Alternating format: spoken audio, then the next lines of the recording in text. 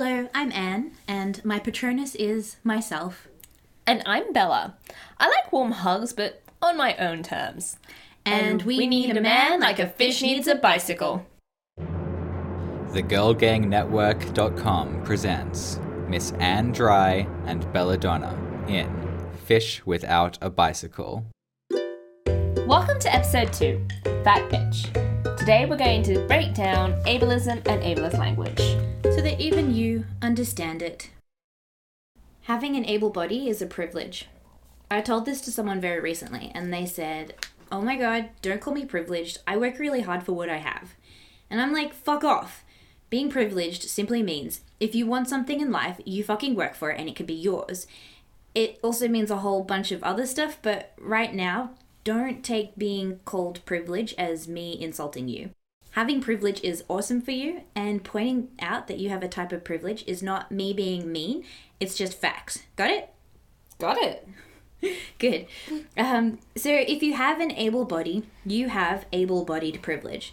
What this means is that life is tough, but it is tougher when you are disabled in some way. I challenge you to imagine how you'd go about your daily life with a disability. Bella?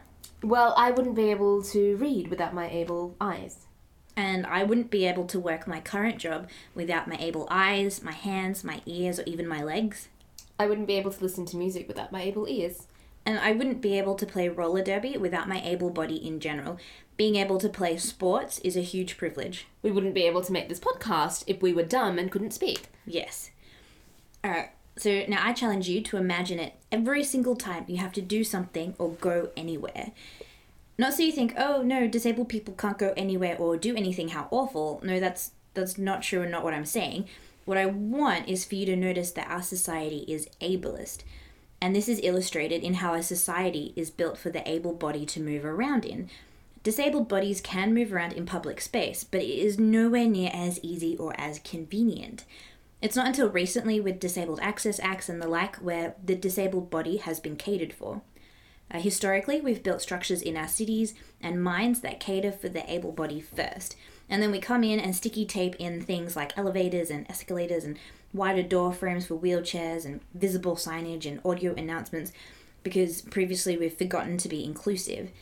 But even so, not all spaces are inclusive.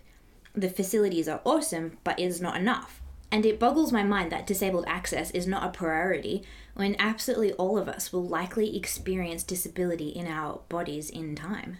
Absolutely. We may age or get injured or sick. And even if our body becomes disabled, we still need to go to our jobs and see our friends and go about our lives. We are all going to have to grapple with ableist spaces. Yeah, so in a nutshell, ableism is the discrimination of disabled people, and it's a symptom of the patriarchy because in patriarchal society we value strength. Disabled bodies that may need assistance to move in space are not valued by society unless they display strength. And it's really upsetting and disappointing that we hold these shitty values as a whole. But what I really wanted to teach you about today is not just about how our physical spaces that oppress people with disability, it's also in our language. Deaf. Dumb. Blind. Idiot. Moron. Imbecile. Crazy. Insane. Retard. Lunatic. Psycho. Spaz. Paralyzed. Lame. Crippled. Schizophrenic. Diseased. Sick. Mental. All these words, stupid, moron, crazy, are ableist words. It's engaging in problematic and harmful behavior to use these words. They're not obsolete words. Their meaning hasn't changed over time in a way that makes it okay. No. They have historical context, they're oppressive, and they're still harmful. What would you say to someone who didn't see why words are such a big deal? I would say words are important. They're how we communicate in the world. They're how we understand the world. If we see being blind as a bad thing and use that term to describe a bad thing or action that has no literal actual blindness, then we invalidate those who are actually blind and we let that bad thing speak for the blind. And then we subtly believe that blindness is bad. And then this subtle belief exacerbates in important moments like when hiring staff, when voting in an election, or in little moments like when we're pushing past people to get to work, when we don't complain about how buses have no audio announcements. These words that we casually throw around as though it's okay have a huge societal impact. So, newsflash, blindness isn't bad. It's ableist society that's bad, and it makes it that much harder for blind people to equally operate in the same space. What should we do instead? So instead of calling a non-disabled bad driver an idiot, perhaps say they are reckless, dangerous, or not paying attention. If a non-disabled politician has a dumb policy, remember that they are able-bodied and they can speak, and therefore the dumb should not be responsible for the heartless and cruel policies of the able-bodied in power. If someone makes a lame movie, remember that non-disabled people are generally employed to make movies because of the demands of working on set, and consider that perhaps they made such a dull and poorly structured movie that failed to effectively cater to your tastes. When you apply disability slurs to the non-disabled, you're being the worst. It makes no sense to blame the disabled for the actions, errors, shittiness, and insensitivities of the non-disabled. Wrapping up? Alright, so wrapping up, it's not okay to use something about someone else's body to express yourself. Obviously, I'm not going to tone police you when you're suffering or venting about oppression, but I would generally encourage you to try harder when expressing yourself in everyday life. It is not okay to reduce someone to their disability as though that is the only thing about them, and it is not okay to assume that you're entitled to anything about someone else's body, including the words used to describe them. Eliminating ableist language from my personal vocabulary has really helped me to be more articulate in life. I dig deeper to find the words for what I really mean to say about things, and it has helped me be more considerate towards the needs of the disabled in public spaces. And if you think ableism is a shitty thing too, then you're a feminist. And now the news presented by Bella Donna. Bella, what's up? So, Anne, have you heard of hashtag whitewashed out? No. No, I have not heard of that, Bella. Please tell me, what is it? Okay. So, recently, and I'm going to be coming at this from the perspective of an Asian person, so I'll mostly be focusing on Asian whitewashing, largely because it's what I'm most comfortable talking about, because it's what I'm more familiar with, and also because it's what has been making the news lately. In saying that, I realize that this has happened to a lot of other races and cultures. So, but for the moment, we'll focus on Asian whitewashing. Okay. Okay. So, in the last couple of months. And I am sorry to say this, but I know that Scarlett Johansson is one of your favourite actresses. I know what movie you're talking about now. Yes. Oh, no. I Okay. love her. Yes. So there is an anime in Japan. Well, all anime comes from Japan. I just need to qualify that. But there's an anime called Ghost in the Shell. It's quite a popular anime. I personally haven't seen it, but it is quite popular, and the rights were made to make an American version of it. They cast Scarlett Johansson as the lead. I didn't think too much of it because I assumed that they would be recasting it so that it would not be set in Tokyo but in LA or something. Right. It's still going to be set in Tokyo, and Scarlett Johansson, who is a lovely woman but a blindingly white woman, is going to be playing a character called Meiji Motoko Kusanagi. Oh my god, no. Yes. How is that even a thing? You'd be surprised. It's come very closely on the heels of a big controversy last year with Aloha, in which Emma Stone, again, a very white woman, was cast to play a half Chinese woman. I just want to cry a lot. And also, I think what's also been recently brought up is Marvel's next inclusion, I believe it's the next inclusion in their Phase 3, is Doctor Strange. In the comic books, Doctor Strange is taught his magical powers by an ancient wise Asian man. It's... Yes, and they've cast Tilda Swinton, who, again, lovely white woman. I don't even know how they can justify that, like, creatively, even. Like, Well, there's actually been a lot of excuses I've read for Marvel's one. And there are a lot of excuses that people give for whitewashing. The ones that Marvel have used mostly is, the character who teaches Doctor Strange to the comic books is such a cliche of Asian culture. Like, it would be an insult to have included him. I think also it's like, originally it's from Tibet, and, you know, China has issues with Tibet, and we want to make sure that we're catering to the Chinese market.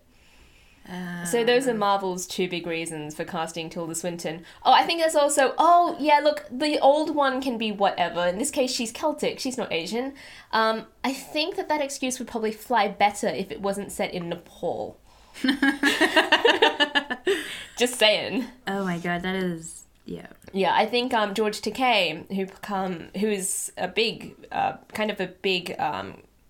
he's big in the sci-fi community, and he's big in several communities, actually. He's a Japanese-American actor. He was in Star Trek, so he's big in the sci-fi community, and he's gay. So he's big in the LGBT community as well. QIA Plus, bag. Yeah. Element OP. I say that as a member, so I say it lovingly. Yeah. Anyway, so I think he recently, as well as Constance Wu, who plays the mother in Fresh Off the Boat, which is an Asian sitcom, and it's so weird that we have to qualify someone as being an Asian sitcom before she can get a leading role in it. Anyway, so recently, and I also think Ming-Na, I could be wrong about that, but I think Ming-Na as well, who plays, for example, she's done a lot of work over the last couple of years.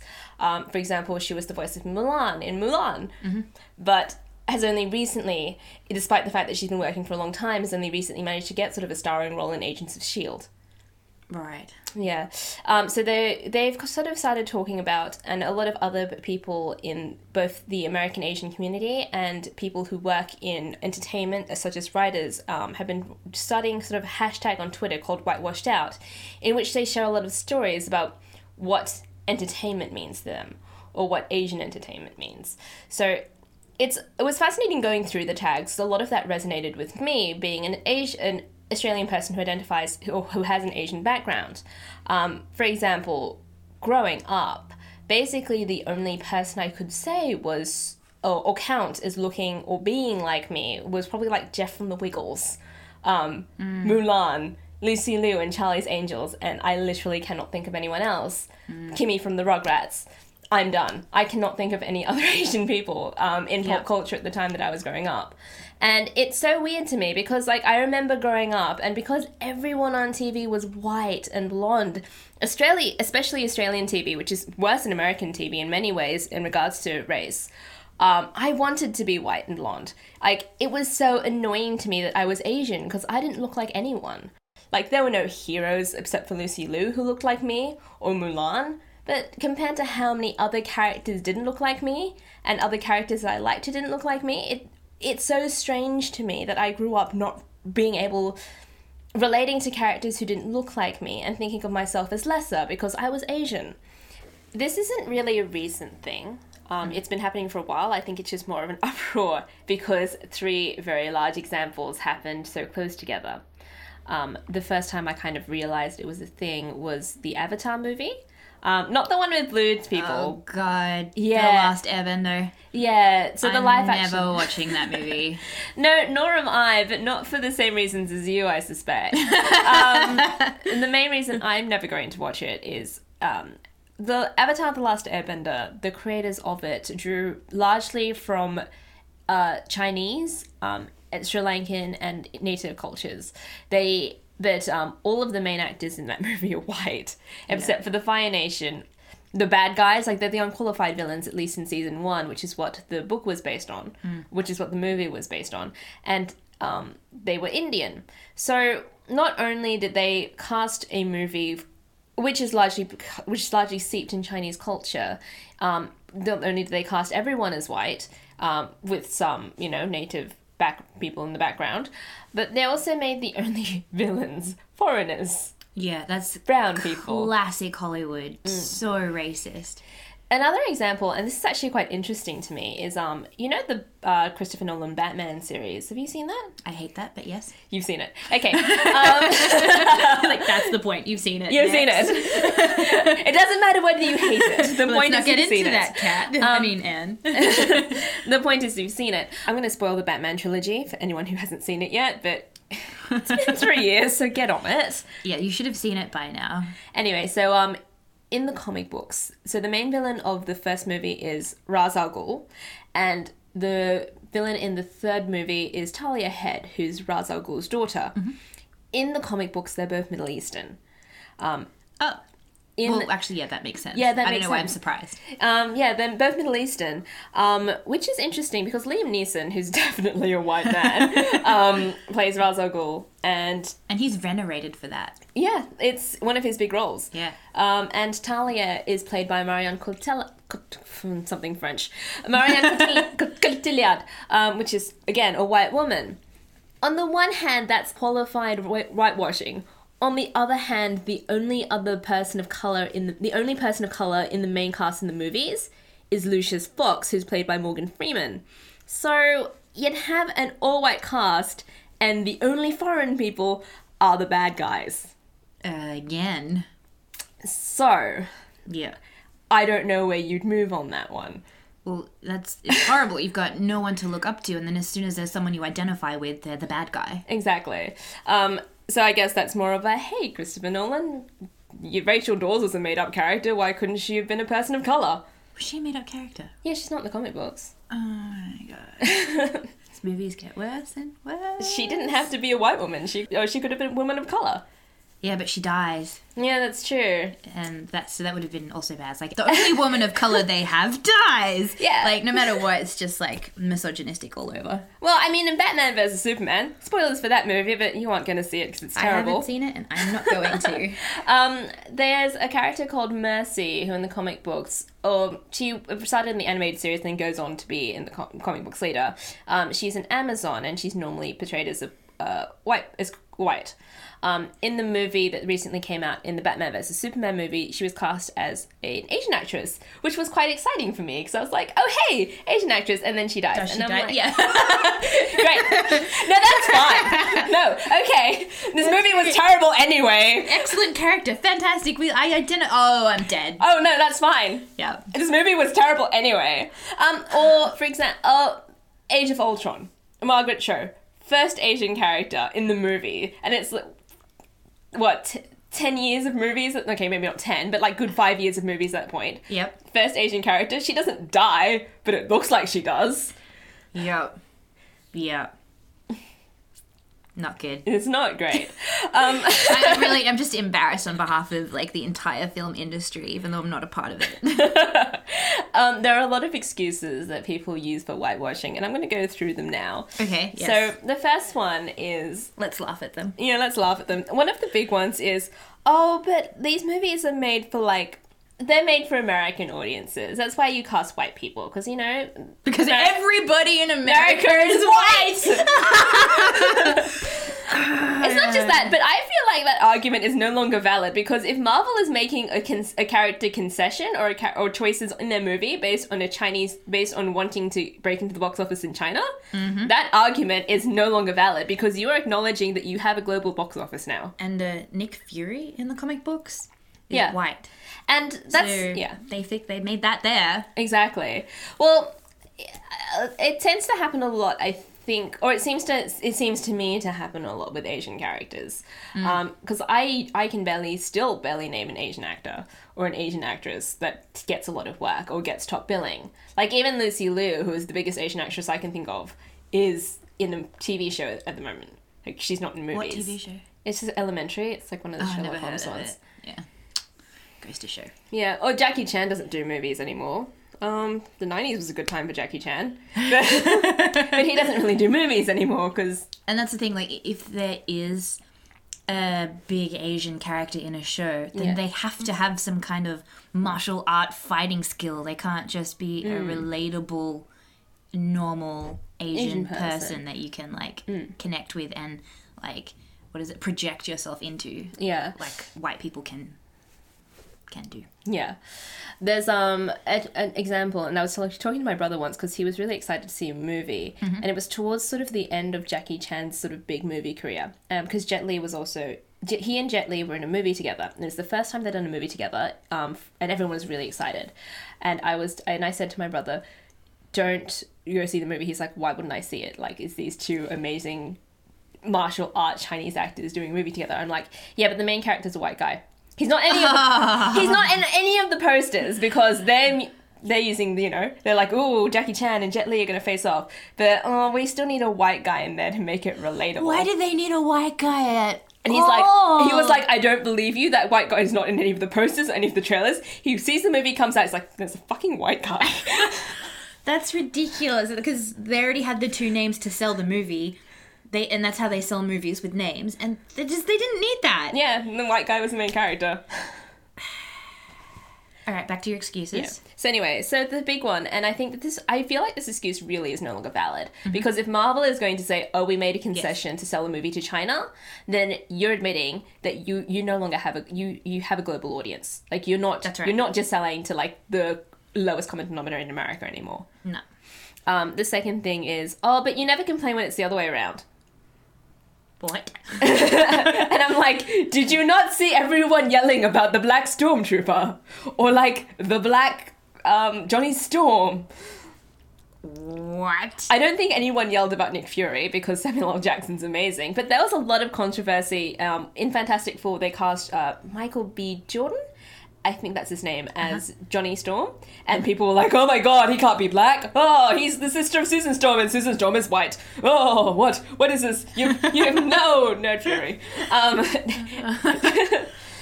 Again, there was a lot of controversy about Finn in the most recent Star Wars movie, because he's a black stormtrooper. They're like, he can't be black. What is this madness? What? I don't understand what's happening to me. My whiteness is as fragile as my masculinity.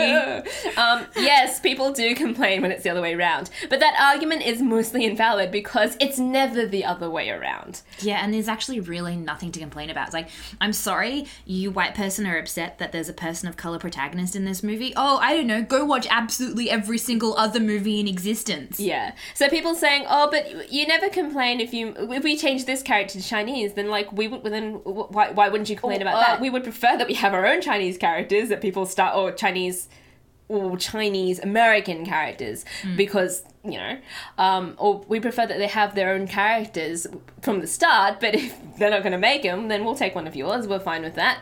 But they're like, and the reason for that is because you have so many white protagonists, changing one of them to a person of colour, not that big a deal. Exactly.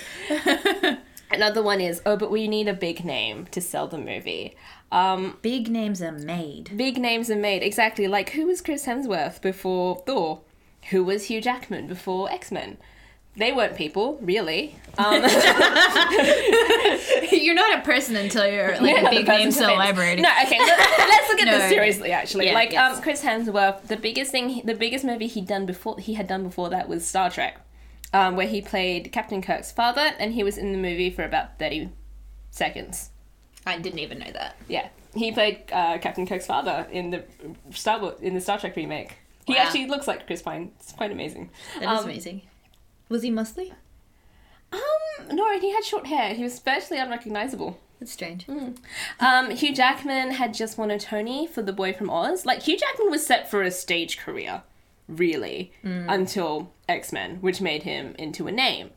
I can kind of see the argument for Scarlett Johansson for Ghost in the Shell, had they gone and changed the setting to Los Angeles and not kept the character. Exactly, because I can kind of understand where the studio's kind of like saying, we're taking a risk on this. It's all Asian and stuff. People might not like it. So we'll just cast like a white woman and like a famous white woman to be the main character. Yeah, that's not okay. But I went through a list, and these are the biggest box office bombs of 2015. Yep. I sourced them from telegraph.co.uk and screenrant.com. Entertainment Weekly also backs up most of these movies.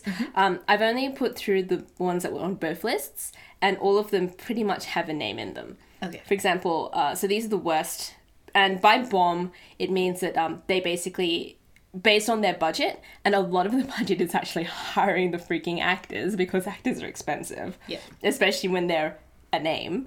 So it's basically like box office return versus budget. So Black Hat, which starred Chris Hemsworth, The Gunman, which starred Sean Penn. This is basically like White Man of Failure really. Yes. I'm like, hey, okay, so two really big white names and those movies bombed. Yeah. So yeah, this is basically going to be white actor, a failure. The Gunman, which starred Sean Penn. Child 44, which starred Gary Oldman and Tom Hardy. Wow. Aloha, which brings me so much joy because this is the one that was famous for the whitewashing, which starred Bradley Cooper, Rachel McAdams, and Emma Stone as the half-Asian woman. Yes. Jupiter Ascending, which had Channing Tatum, starred Channing Tatum. The Fantastic Four, which starred people. Rock the Casbah, which starred Bill Murray.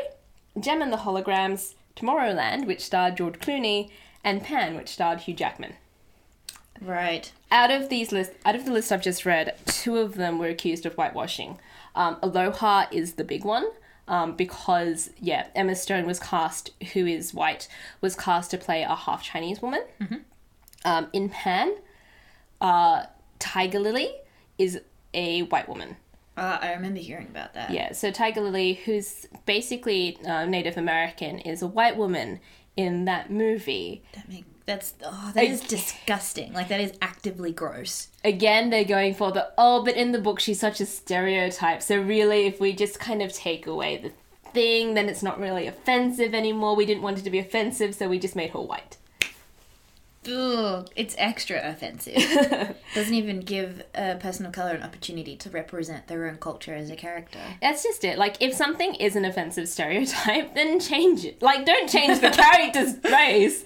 Change the way the character's portrayed. We didn't want to take away the offensive stereotype bits. We just didn't want to force someone who actually identified as that culture to, like, perform them, because we still want them in there. So we just, like, made them white.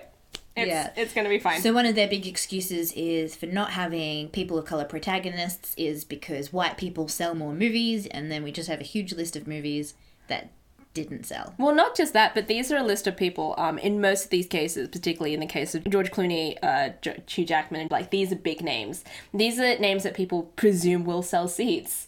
Yeah. They did not sell seats. No. So I feel like if your movie is good, then people will go and see it. Like, Pacific Rim didn't have a big name, and that was an unexpected box hit because it's a good movie. But if your movie is terrible, a big name is not going to save it. And the thing is, it doesn't work for Marvel because there's no way that Doctor Strange is going to fail. Like, it has Benedict Cumberbatch, who millions of people on the internet seem to inexplicably love. It's a Marvel movie, so people need to see it in order for the rest of the movies to make sense. Yeah, it's basically a requirement. Yeah, like, there is no way that they needed to cast Tilda Swinton as the name. Like, they could have cast anyone as that role. It's kind of disappointing that these actors accept these roles when they're not of that identity.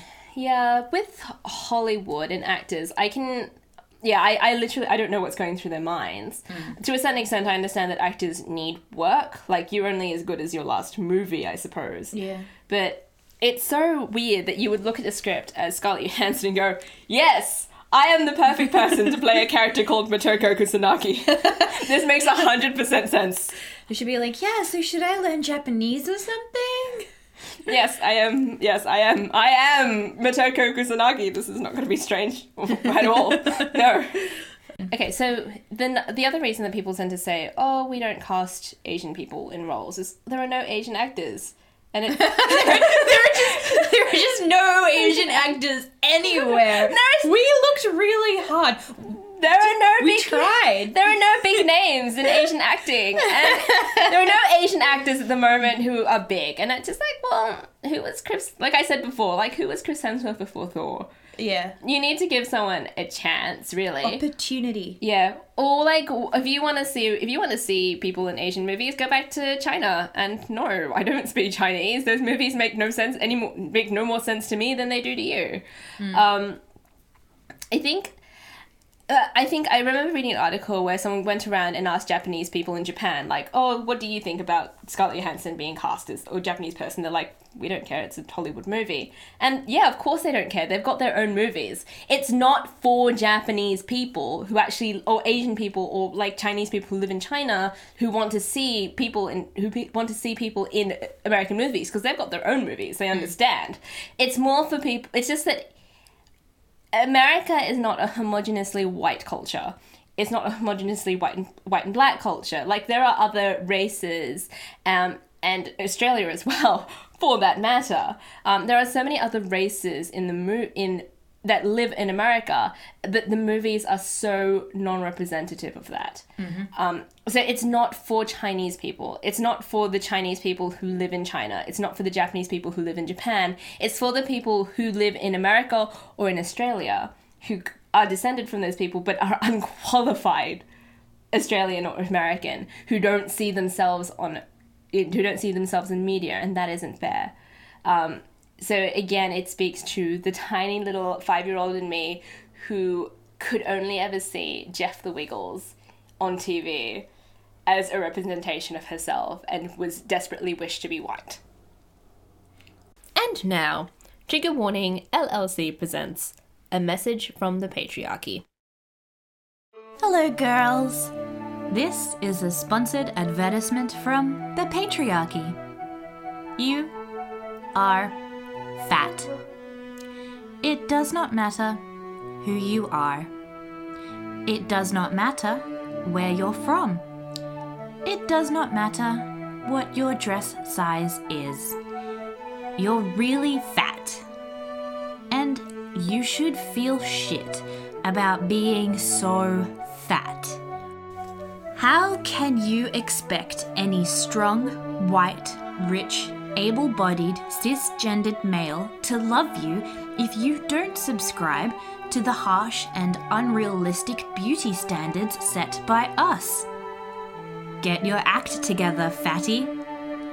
This has been a sponsored advertisement from the Patriarchy. Hello, listeners. It's Kat Cameron here. I am co-creative for this podcast and the voice of Anne. And I'm Cheryl Way, the voice of Belladonna. And we really want to apologise. We're so sorry.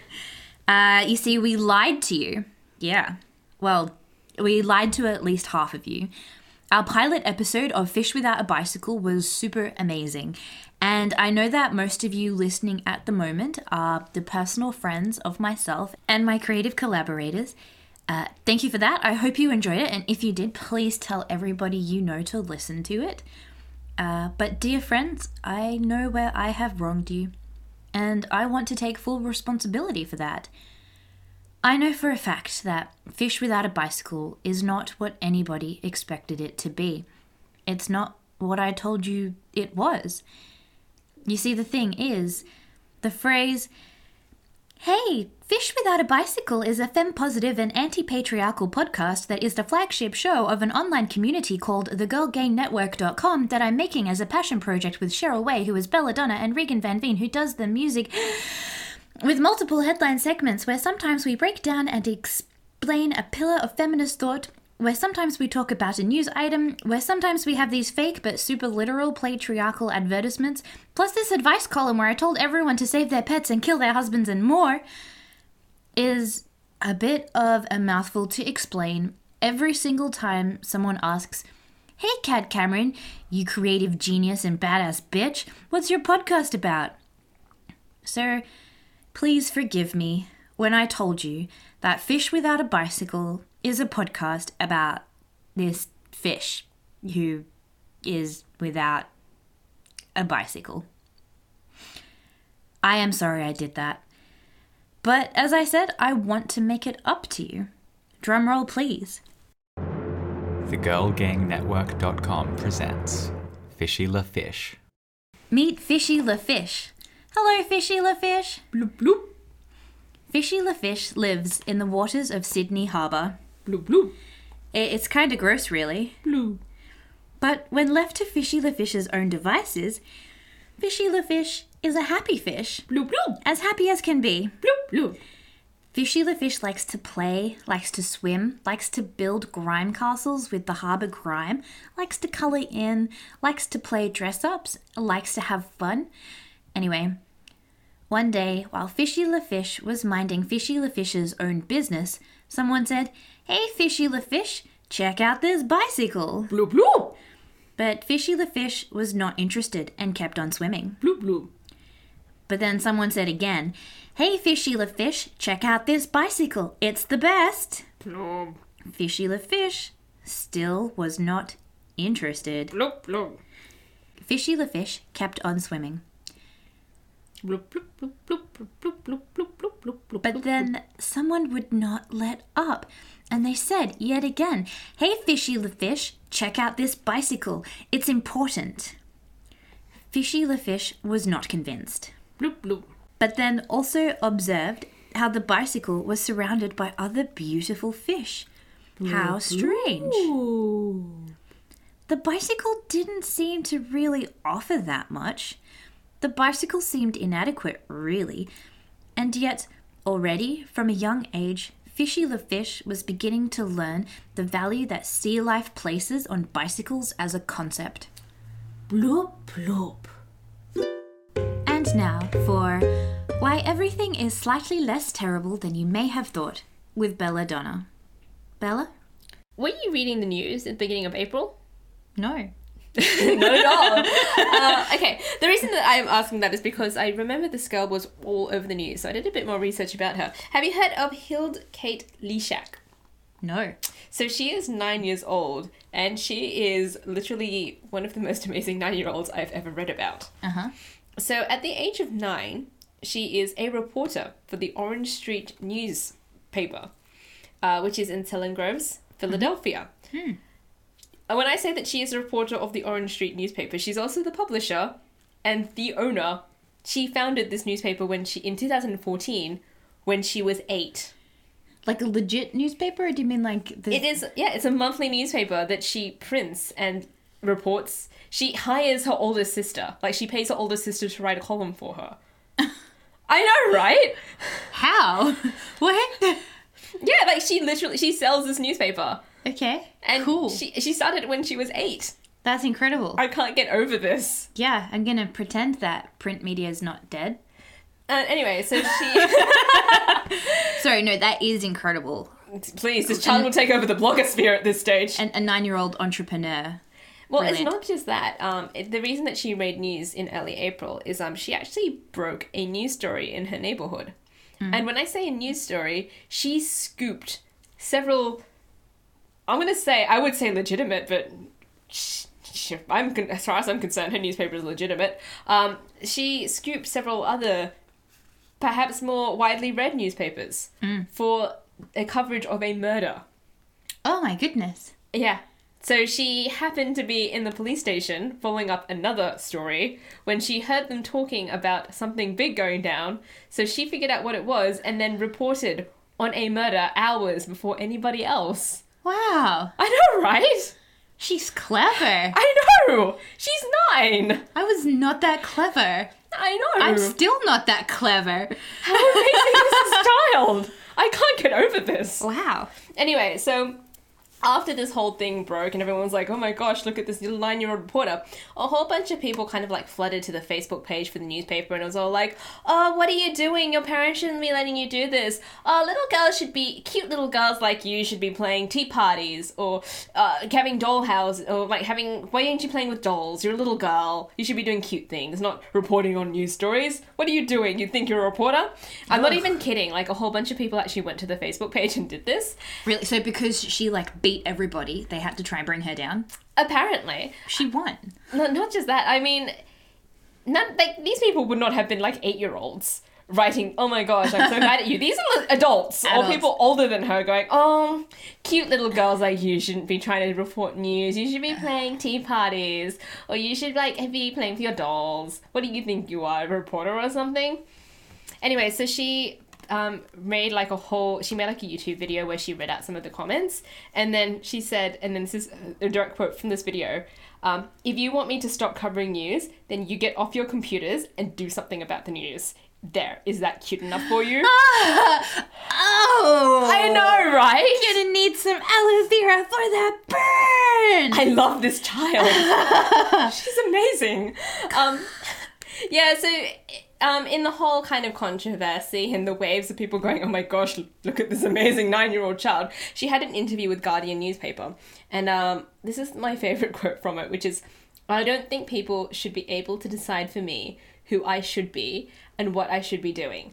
I never began my newspaper so that people would think I was cute. Oh, yes.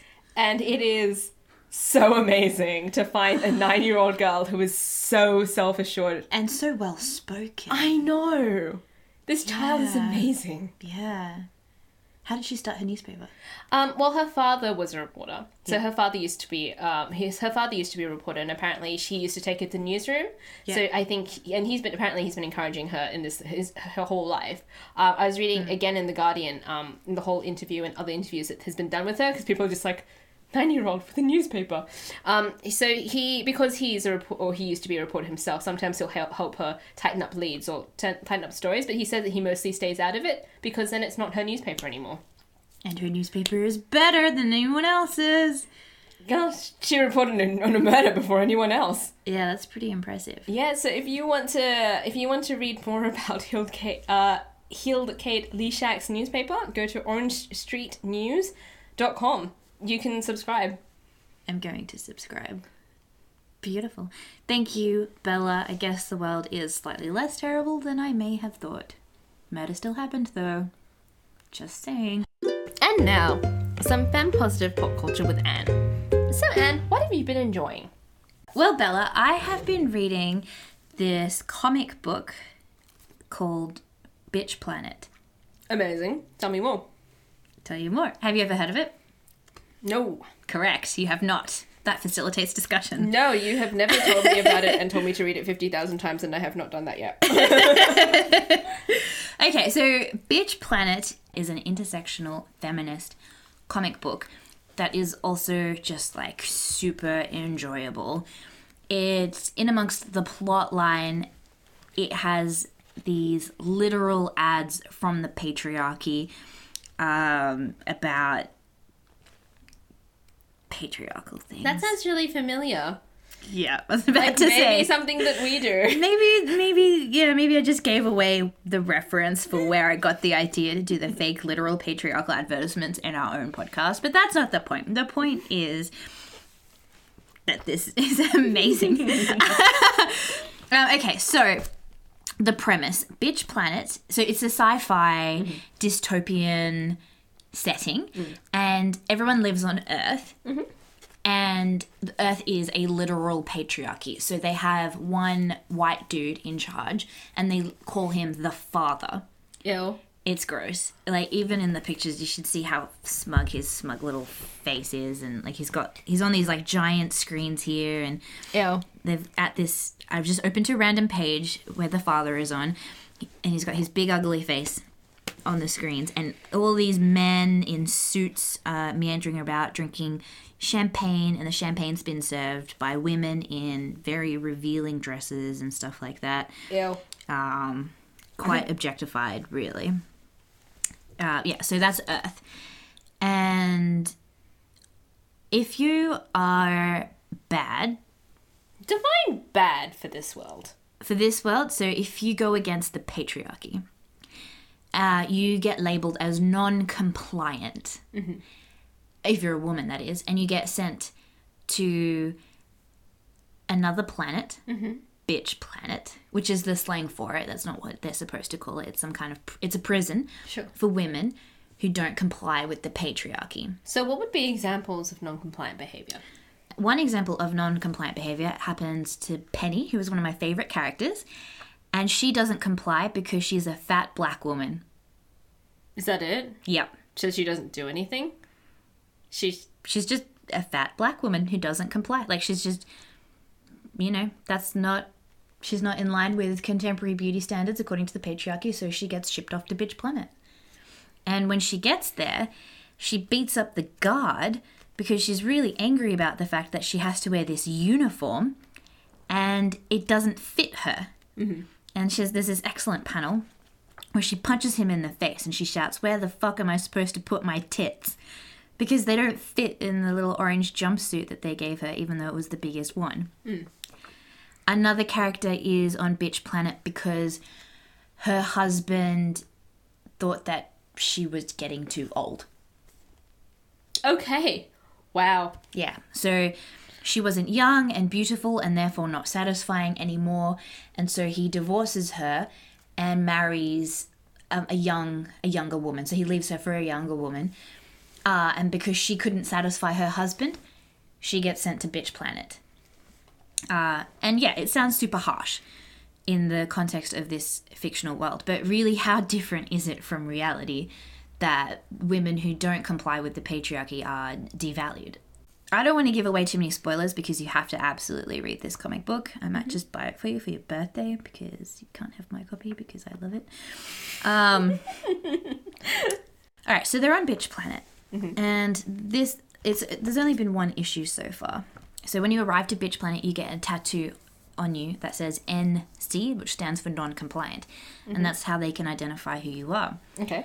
So this planet is full of women, and the protagonist is an athletic woman of color who fights the guards and speaks out, and she's an activist on the planet, which seems like a pretty poor idea because all these men are in charge and all the women kept getting beaten up, and one of the women gets killed, and she wants justice for the woman that gets killed, even though she doesn't even know who the woman is.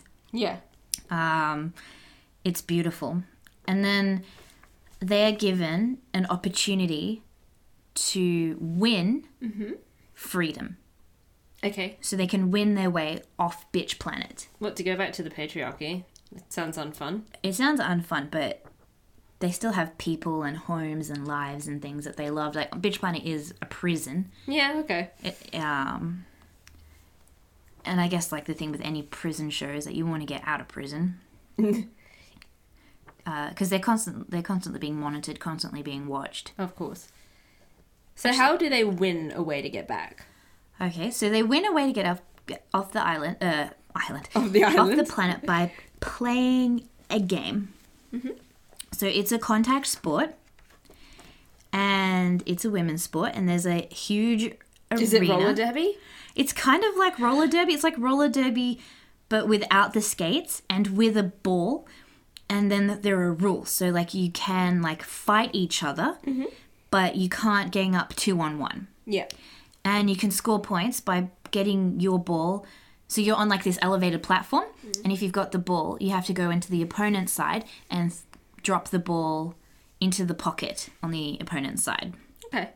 There are a few rules like that. So the people who run the prison approached a woman of color protagonist who is athletic and say, can you please put together a team? And if you play the sport and if you win against our Earth team, then you can be free. But of course, and it's televised, but of course the people who offer this opportunity are also the referees for the sport. So there is further corruption. Yeah.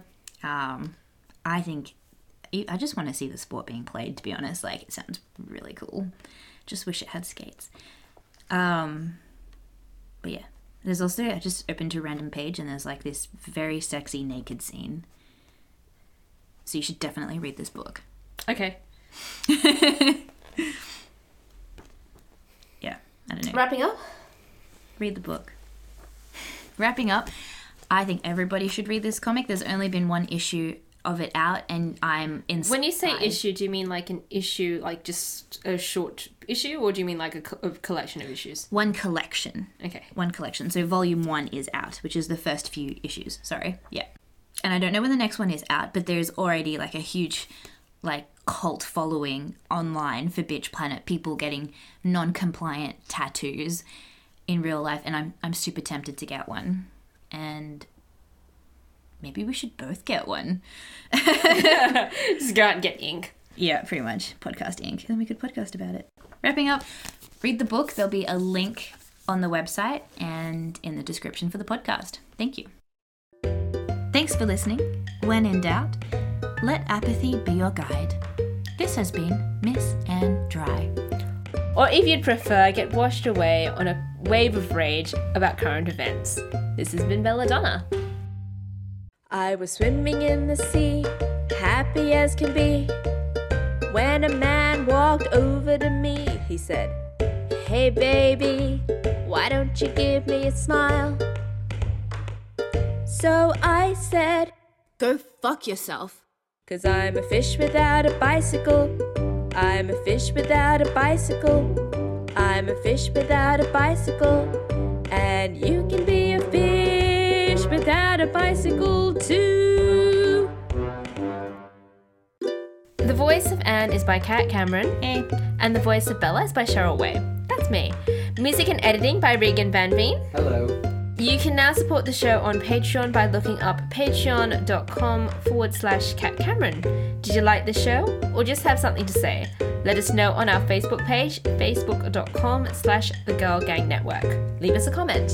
Unless you're a misogynist, in which case, don't.